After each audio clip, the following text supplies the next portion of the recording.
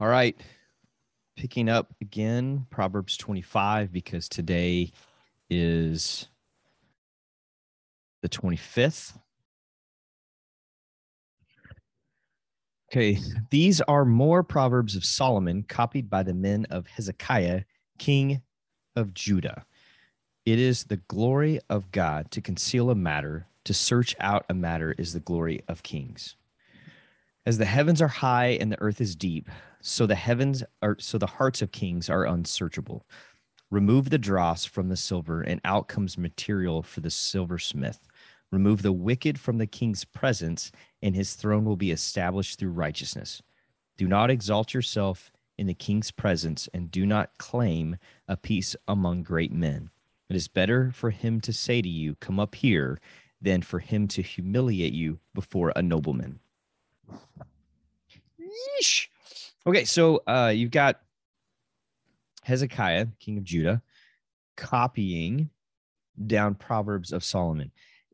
I actually have to do a little more research on that, because anytime you are speaking from an educated standpoint about the scriptures, you should be the expert in the room. And on this one, I am not. So I am going to Google. Why? Because it's a great place to start looking for answers. Typing in, when did Hezekiah, king of Judah, have Solomon's Proverbs copied? What in the world is going on there? You can also go to Got Questions, gotquestions.org. That's a great source for any kind of Bible question. Did Hezekiah, king of Judah, have Solomon's Proverbs copied? Help me. Okay. Got questions, no results found for. Okay, great. Let's go somewhere else. Google says about 700 BC, the earliest collections, chapter 25 through 29, titled Proverbs of Solomon, which the men of Hezekiah, king of Judah, copied, came into being about 700 BC. The latest 1 through 9 dates from the 4th century. There's also an untitled acrostic poem about the virtuous wife, chapter 31, 10 through 31. That's from Britannica.com.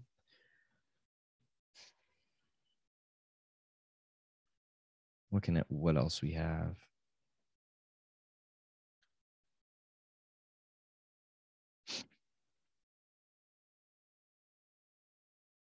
Chapter 25. These chapters contain more Proverbs of Solomon that were collected by King Hezekiah.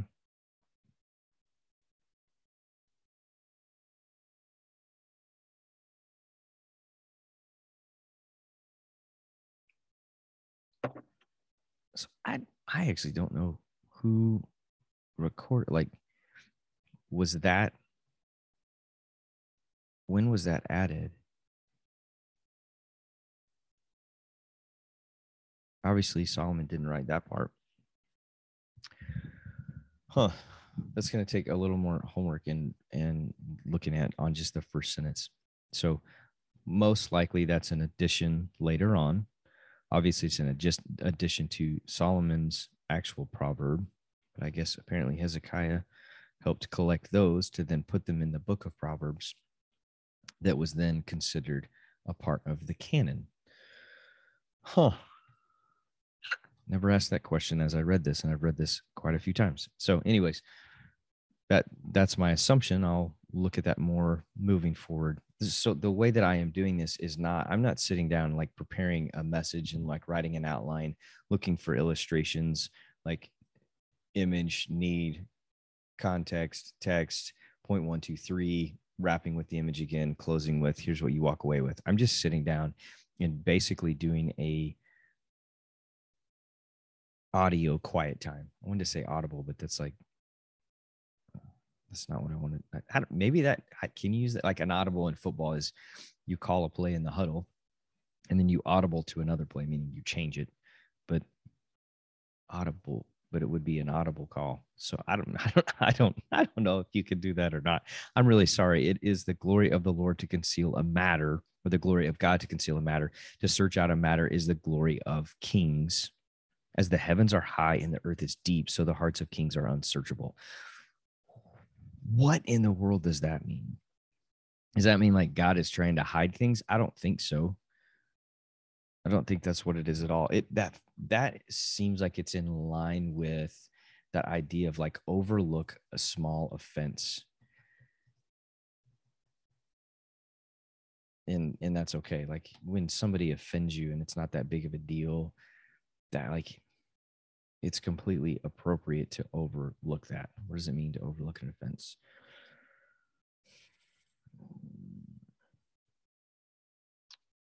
Proverbs. I don't remember where that one's either. I clearly today I am not the expert. And it is his honor and glory to overlook a transgression or an offense without seeking revenge and harboring resentment. In Matthew 5:16, Jesus tells us, "Let your light shine before others, so that you may see they may see your good works and give glory to God." Well, how? Like that's not telling me what I need to know. Proverbs 29. No, where does it say that?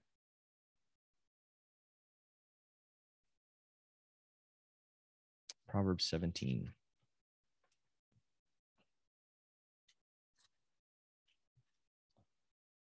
For a while, I was trying to memorize one verse out of each proverb, out of each Proverbs chapter. I only made it to like chapter 9, but still, it's. Excuse me for burping in the mic. Chapter 17, verse 9. He who covers over an offense promotes love, but whoever repeats the matter separates close friends. Okay, that's in line with that idea of it. It's completely appropriate to overlook a small offense. Being, I'm offended by this, I'm not going to go talk about it to somebody else. I'm not going to go share that with a group of people. And I may not even address it with the individual who has offended me, because it's not that big of a matter. And it's saying that like extending forgiveness and just going like, hey, like benefit of the doubt, I'm going to think the best of you.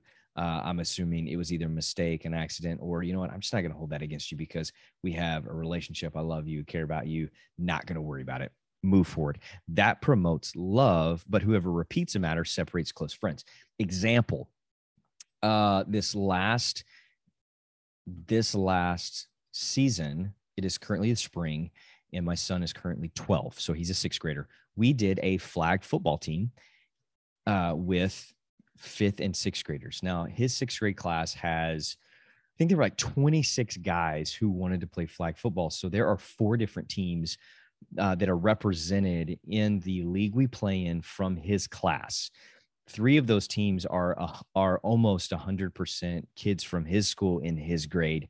Our team is not. And so I put together a team of 8 guys. 2 are sixth grade, 2 are fifth grade from the school he goes to, and then 2 are sixth grade from other schools and 2 are fifth grade from other schools. So we have a hybrid team made up of split fifth and sixth graders and split his private school and split public school. And so there's a reason and a strategy for all of that. We did that. It is not attached to this other group of guys, these other 24 guys in his class. We did a distinctly different team, and for 3 different reasons, 3 different strategic reasons. However, somebody got upset about it, or at least my understanding is they got upset about it. No one has actually, the party that got upset has not told me, hey, I'm upset because of fill in the blank. However, when it happened, a phone call was made from my assumed frustrated party to another party from a parent on our team, and had a conversation about like, well, how and why, like, why did you get on the team? This is the kind of thing we're talking about, because to overlook a quote offense, it promotes love. Like but to not do that, to repeat the matter, especially outside the context of if I'm upset with you and I'm not coming to you, I'm upset with you and I'm going to go talk to somebody else. Well, when that wraps around and said party, so I'm party A right now, and when party B is upset and they don't talk to party A, they talk to party C, and then it comes back to me and I find out about it, it didn't promote love. It separated close friends. It created a divide in that relationship. This is exactly what that's talking about. That's a prime example of, hey, I got a problem. Like, now, am I able to go back and reconcile with party B about that? I haven't been able to yet. Why? Because party B has never told party A that they're upset. But what it did do was it got repeated. It went to party C that then wrapped back around, because it always does. Anytime, here's a great thing. Anytime you run your mouth about something like this, it's almost guaranteed it's going back to main party, almost always. And so that's a good practice there of just like, know that, hey, come on now. And so here, verse 2, it's the glory of the Lord to conceal a matter. Hey, I'm going to overlook a small offense. But to search out a matter is the glory of kings. Like, am I after, and it's a lowercase king, so it's not indicating like the King of Kings, God, Yahweh, and now we get to use the name Jesus, which again, which I said from chapter 22. Anytime I'm talking about the Old Testament and I refer back to Jesus, I do that knowing, like, man, we have the full picture of this story from Genesis to the book of Revelation. We know that Jesus is intimately involved in creation, and throughout time, he just hadn't put flesh on yet. And that name wasn't being used. So the point being, to search out a matter is to the glory of an earthly king, a human, a person of power, of influence, of whatever. And I would say it's probably standing in contrast when God's saying, hey, it is honoring and loving to overlook small offenses. And it's all about you when you're searching out and you're looking for, hey, here's what we're going to run with. That's not edifying or glorifying or honoring to the Lord. Again, this is not about hiding mistakes and like examples like when, and this is a common thing on a church staff, when somebody makes a major mistake, when a pastor has an affair, or a pastor commits a legal offense in terms of finances, or something happens, a pastor's addicted to porn, and that comes out inside of the staff or inside the elder board. And rather than saying, hey, here's what's going on as we address the church as a body, like let's say it's a guy who speaks on stage, let's say it's a teaching pastor and he has an affair. It's very common for then you to watch an exit and it not really be communicated, here's what's happened. And I have sat in meetings where people have said, hey, here's what's gone on with so-and-so. This is taking place. He's stepping down. One, don't you dare talk about this to anybody. This is completely confidential. If you say this to anyone, which it's gossip if you're just spreading it around. But at the same time, they're like, hey, we're going to fire you if anybody finds out what happened outside of this circle and that source comes from you, you're getting fired. Again, going along with gossip, I understand that part of it, but the part that doesn't make sense is this idea of we're actually not going to communicate the reality of what took place. In fact, we're going to cover it up with a little bit of a story and whatever, and not really. That doesn't always happen. There's some places that do they're phenomenal about shepherding not only the body of people, but also knowing that they have to shepherd the shepherds at times when things are broken, and helping people walk through a process of confession, redemption, and restoration. But at the same time, there's a list or a history of us not doing that well. And anyways, so verse 2, the glory of God to conceal. So that's not what's going on here. God isn't saying like those situations that you conceal the matters, but rather really do think it goes back to, if we look at that overlooking a small offense, it is honoring to God to extend forgiveness and love and grace and go like, yeah, everybody, like, not even a big deal.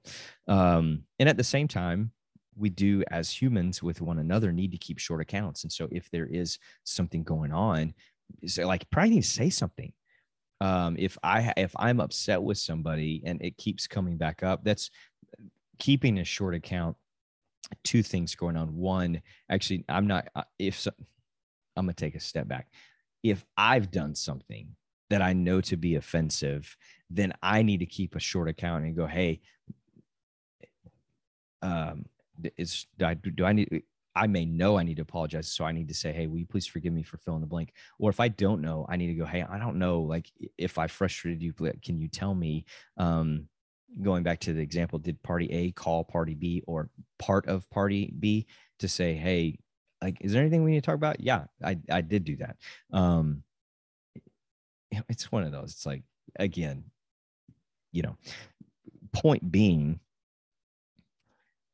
keeping a short account. If I've made a mistake, I need to address that. Number two, keeping a short account. If I'm frustrated with somebody, when can I overlook an offense? Well, when I can forget about it and move on, extend grace, forgiveness, I'm good. If it keeps coming back up, then I need to go have a conversation with that person, because I need to, as Ephesians says, like, we need to fight for unity inside the body. Ephesians, Galatians, Ephesians, Philippians. Ephesians chapter 4, verse 3, make every effort to keep the unity of the Spirit through the bond of peace. There's one body and one Spirit, just as you were called to one hope when you were called, one Lord, one faith, one baptism, one God and Father of all, who is over all and through all and in all. Like Paul writes and says to Ephesians, hey, like, we really need to get along. Fight for unity inside this family of God. Like, when you have disagreements, fight for unity. Deal with conflict appropriately. When you have your feelings hurt and it keeps coming back up, go tell that person, hey, it really hurt me when you fill in the blank.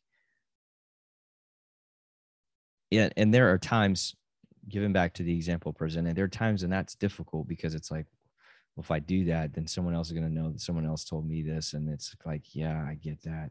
And that's hard. And sometimes it isn't going to work out in a clean manner. I have had great experiences before where I've had buddies call. I have a really good friend, one of my best friends. His name is Lance. He called me.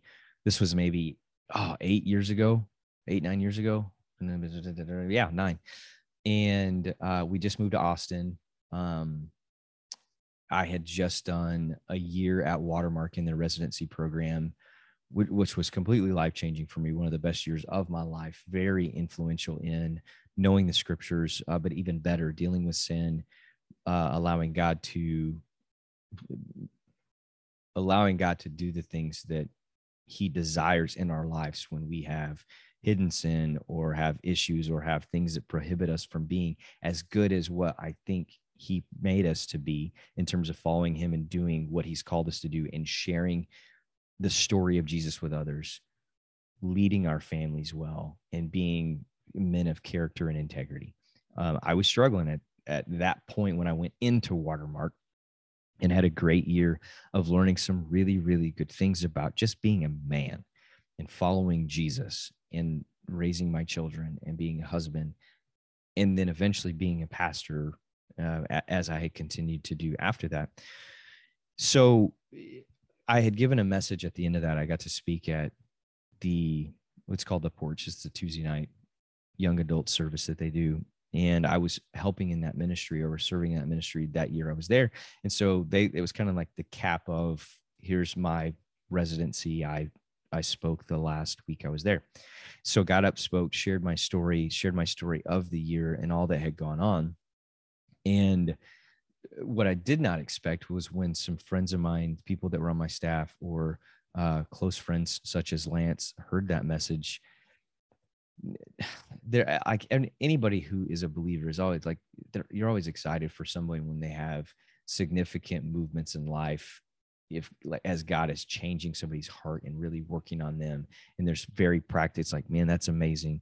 Love seeing God bring redemption in your life. And at the same time, there were some hurt feelings about, like, man, there was some time you were struggling and we were really close. And Lance called me and he was like, hey, I'll listen to your message, and I just want you to know, like, I think he even says, like, I'm a little butthurt about the fact that you never told me that you were struggling the way that you were. And he's like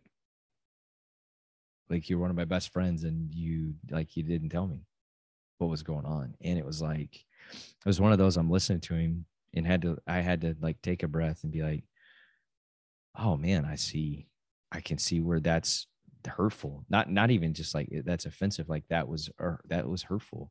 And it wasn't honoring of our friendship and the kindness that he'd showed me throughout the year for years that we've been buddies. And that was a really good conversation because it was one that I think he probably wrestled with. I trust that he wrestled with it before we talked. There's no way he didn't, because of the way he handled it when we had a conversation. It was very, very manly, very healthy. And at the same time, it was one of those, it was like when you have to address that, it has to be done in gentleness so that the person receiving it can hear it. Because anytime I'm talking about, man, I'm going to deal with something that is, you might get really mad at me when I tell you this because it was hurtful. Nobody ever wants to hear that they're wrong. No one ever wants to hear that they hurt somebody and then have to say, I'm sorry. Will you please forgive me for that? That's hard. That's not fun. And sometimes it takes a while, if ever someone can hear and receive that and do that well. So I know that he did. I know that he went through a process in order to have that conversation. And at the same time, I think it was very clear to him, like it probably kept coming up, and it was one that like it needed to be addressed because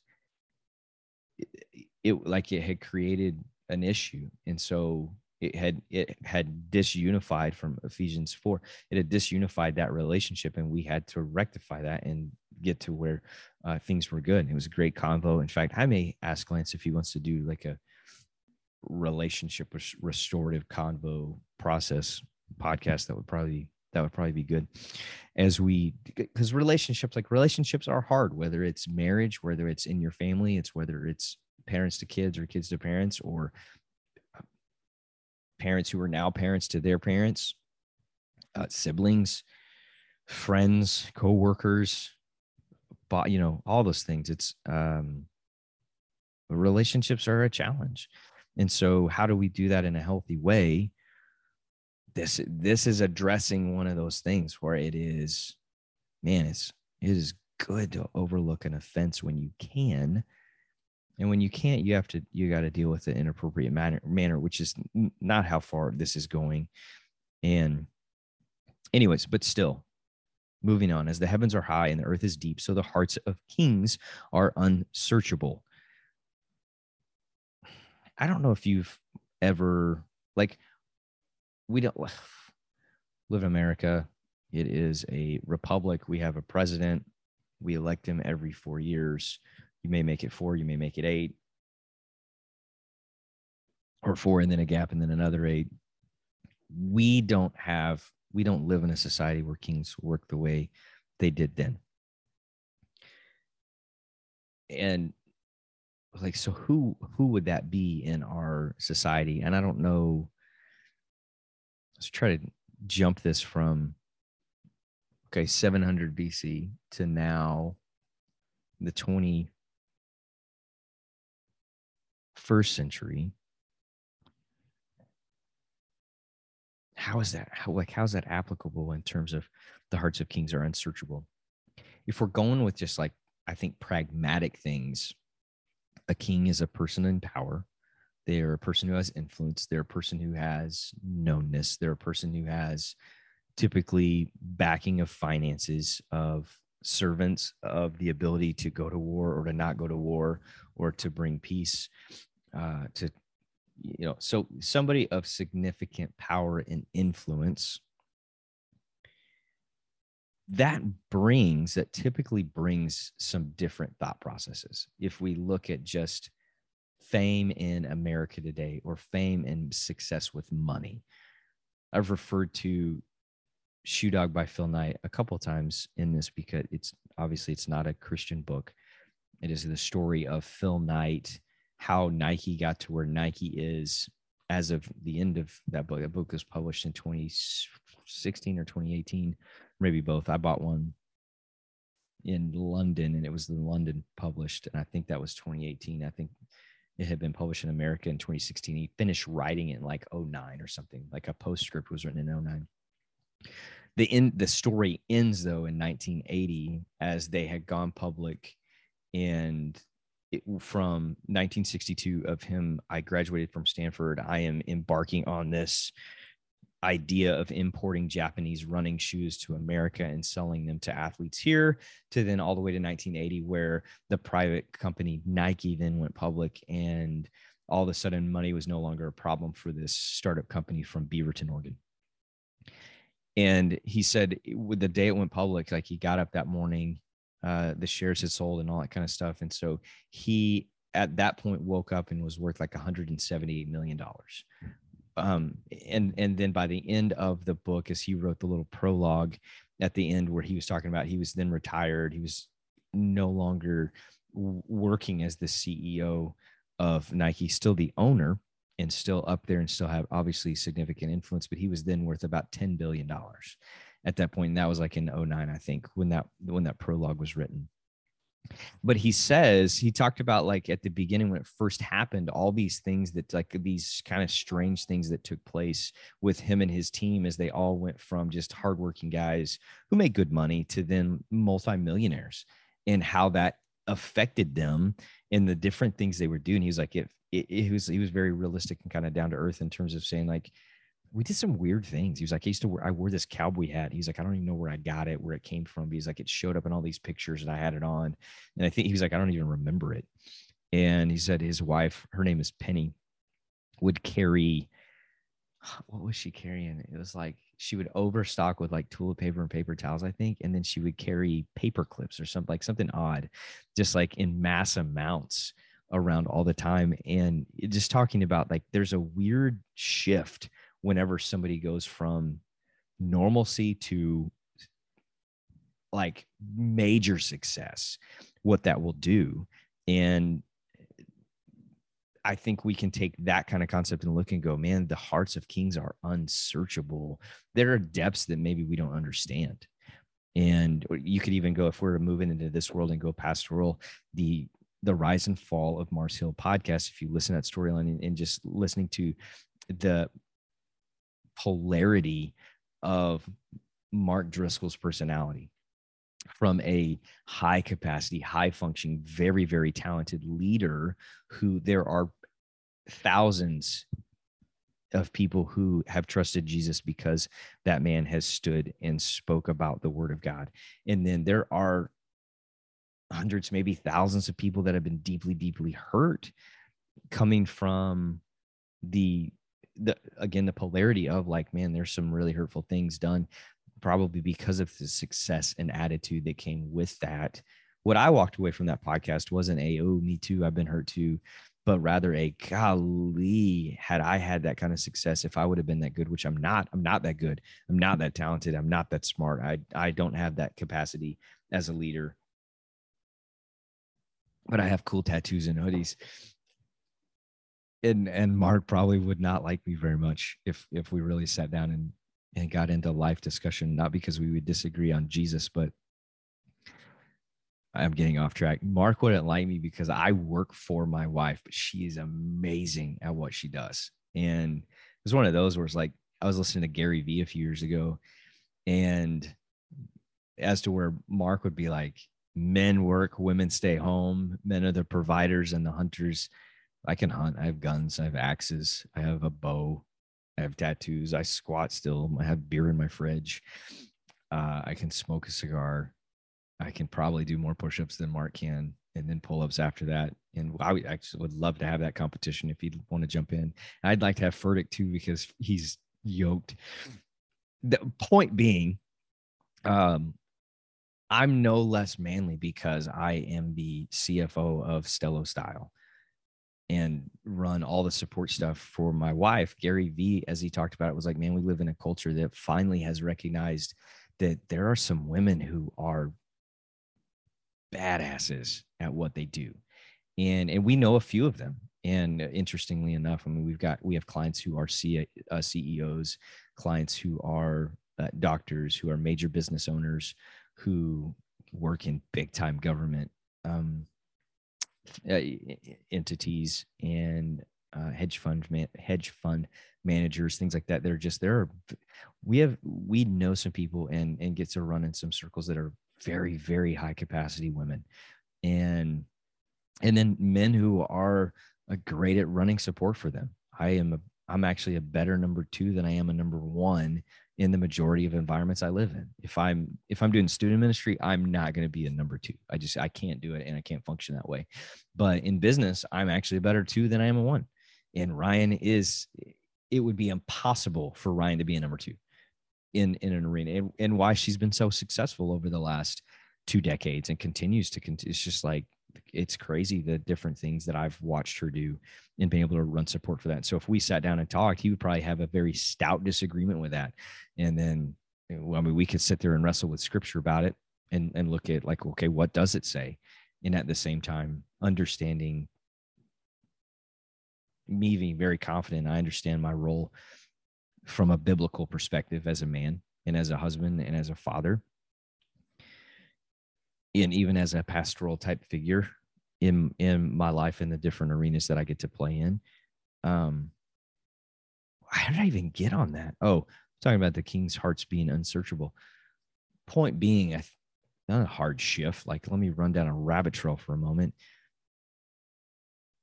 People of power and significant influence, it's not uncommon for them to be ununderstandable on some of the depths of the heart. Again, being inside of Jewish context is like that inner being, the most central, not so much the pumper, but rather that idea of like, it is it's the inside driver, the root of, here we go. Sometimes that is unsearchable. And which is interesting, because he just talked about like, hey, here's what's the glory of God, and then the glory of kings. And then, man, there's sometimes you're just not going to get it.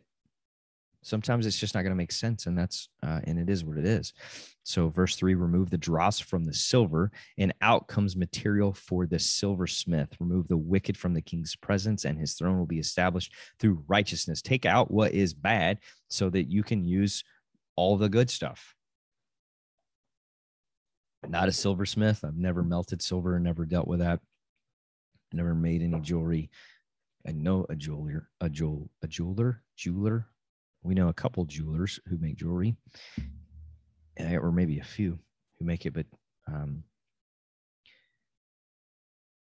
whether you know one or not, or know how that process works, I think the point here is very clear. Like, you're taking out what's unusable, and then you have what is usable for something of substance, something of significance, something of value.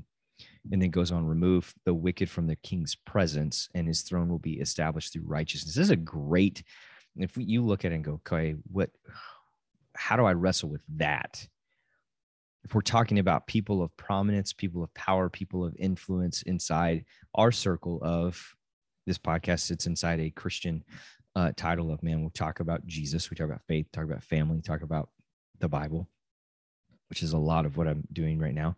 And those people in those positions as pastor figures, as a lead pastor or a teaching pastor or a book writer or an author or a traveling speaker, or, fill in the blank, whoever it is, similar to you're taking out dross from silver, I'm taking out what is worthless. I'm taking out what is devaluing what is valuable. I've got to remove that. Same thing with these people, same thing with that person of influence, same thing with the king. Like, you needed to remove the people of Fort Solomon. They needed to remove wicked people from his presence, like get them out of the king's court and out of his ear. When we sit down at this table to eat and we're talking and laughing and doing all that we're doing, I don't need perverse conversation going on. I don't need somebody who has an agenda trying to push that agenda for their own personal gain or for whatever wicked benefit there is. That needs to be out of there. And we only need to be dealing with, hey, what's encouraging, what's moving the ball forward, what's productive, what's for, in Solomon's case, the people of God, and how he's leading them And then to move it to us now, who should be at the table with a person of influence, of prominence, of power, of importance. It should be people who are kind, generous, loving, honest, high integrity, people that don't mind saying, hey, you're out of line here, rather than a bunch of yes men. You know, maybe some of the problems that happened at Mars Hill, or even in a Mars Hill type situation, are who's at the table. And even though now I'm being, let me go with my own examples instead of that one, because I didn't live that one, and that's not a fair thing. I have sat at the table before and been like, this isn't right. There are things being said inside this room with 15 people around this room who are all supposed to be people of high integrity character, who have influence and have a voice into the one who's leading this whole thing. Not that he's the king, and that's not who it is, but he's still the person of power and influence. And some of the conversation is not edifying to this group. It doesn't bring unity. It doesn't bring productivity. It doesn't bring things that are positive. It is not like, it's not okay. It's either perverse, or it's out of line, or it is matters that, okay, these aren't small offenses. These things have to be addressed. And the point here is that you've got to get that out, because that particular person and his throne will be established through righteousness. That person of power in Solomon's day, Solomon was supposed to be a right, just individual so that he could lead people caring about the people. Not about him, not about what he wanted, not what was about best for him, but rather he was in a position of, man, I am having to answer for millions of humans. And how are they able to live? How do they survive?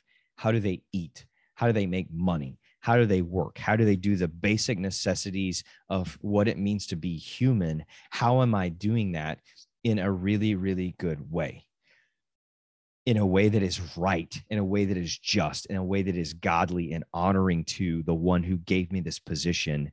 And so take that idea and move it to us and go, like, am I doing that? So am I a person of prominence, of power? No, nobody knows who I am. I coach high school football. I'm the O-line and D-line coach. And so I have influence over about 65 guys.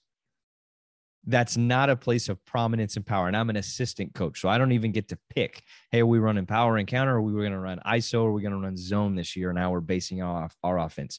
I get a piece of that conversation. I get to encourage, I get to throw things in there.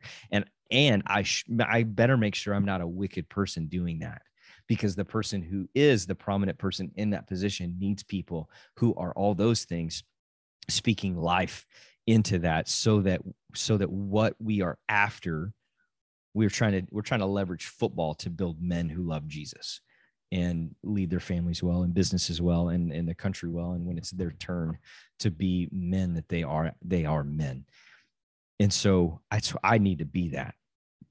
And we need to not have wickedness inside that, so that, man, if you've got, let's just take the football program, for example, you got a bunch of guys who are, man, they're great, godly, genuine, high integrity, high working, high capacity humans who are all after the same thing.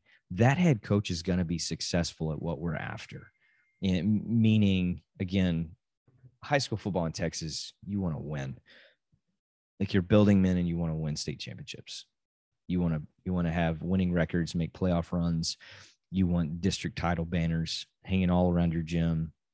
You want deep runs in the playoffs. And over the course of 10 years, if you get 1 or 2 state championships, or at least you're there, you're being successful in terms of high school football success.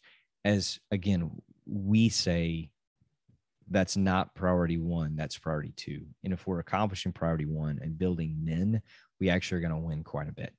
And which is true. If you have that head coach's time will be successful and long. If you don't, it will not be successful and it will be short.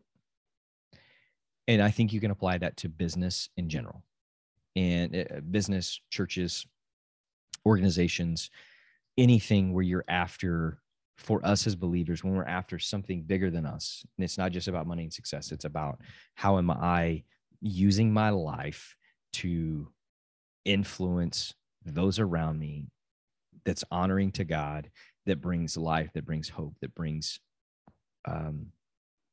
the answer. Obviously, I can't bring the answer to the world's problem, but rather I can show up and go, hey, here's what the scriptures say the answer is.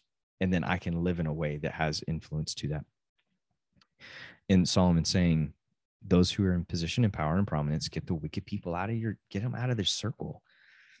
Do not exalt yourself in a king's presence, and do not claim a place among great men. It is better for him to say to you, come up here, than for him to humiliate you before a nobleman.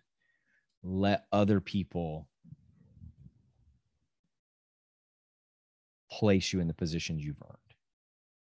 Let other people put the name on your office. Let other people be the ones that say, yada, yada. The old adage, if you have to say it out loud, it's not true, should be applicable here. Let those that you serve them well. If you're not a number one, and work hard, be kind, genuine, loving, do your very best, and let those in position be the ones who bring honor. Obviously, here is, you got King Solomon, and he's writing like, man, would we have a banquet? The people who sit close, let me invite them to sit close. Don't be the guy that sits close and I have to go, hey, you need to move because my boy's coming up here to your seat. You got to move. Like, it is, again, that idea of humility. We talked about that from chapter 22 at the end of last week. Humility is not thinking less of yourself. It's just thinking about yourself less. Like, know what you're good at. Own that. Be the best at whatever it is you're good at. But you don't have to tell anybody that's, if somebody asks in your interview, fine, but that doesn't have to be. Let other people do that. Let other people bring honor and those things to you. And it's just it's better that way. You don't get embarrassed in situations. So anyways, chapter 25, verses 1-7, some really great content in there. I am going to go back and look more at like, okay, I actually need to do homework on Hezekiah, king of Judah, having his men copy down the Proverbs of Solomon. And then like, when did that get mixed in there? Or not mixed in, but when did it get approved? And yes, this is a part of the canon. And this is when the book of Proverbs was put together, finalized. How did that work? So there are more than it's predominantly assumed or not assumed, but stated that Solomon wrote the majority of Proverbs, but not all of it is actually attributed to Solomon. So most of it, but not every piece of it. And there was more that Solomon wrote that all wasn't put in there. So because the guy was super wise, so wise men write things down and the rest of us read them to glean wisdom. Thanks for listening today. I hope you have a great day.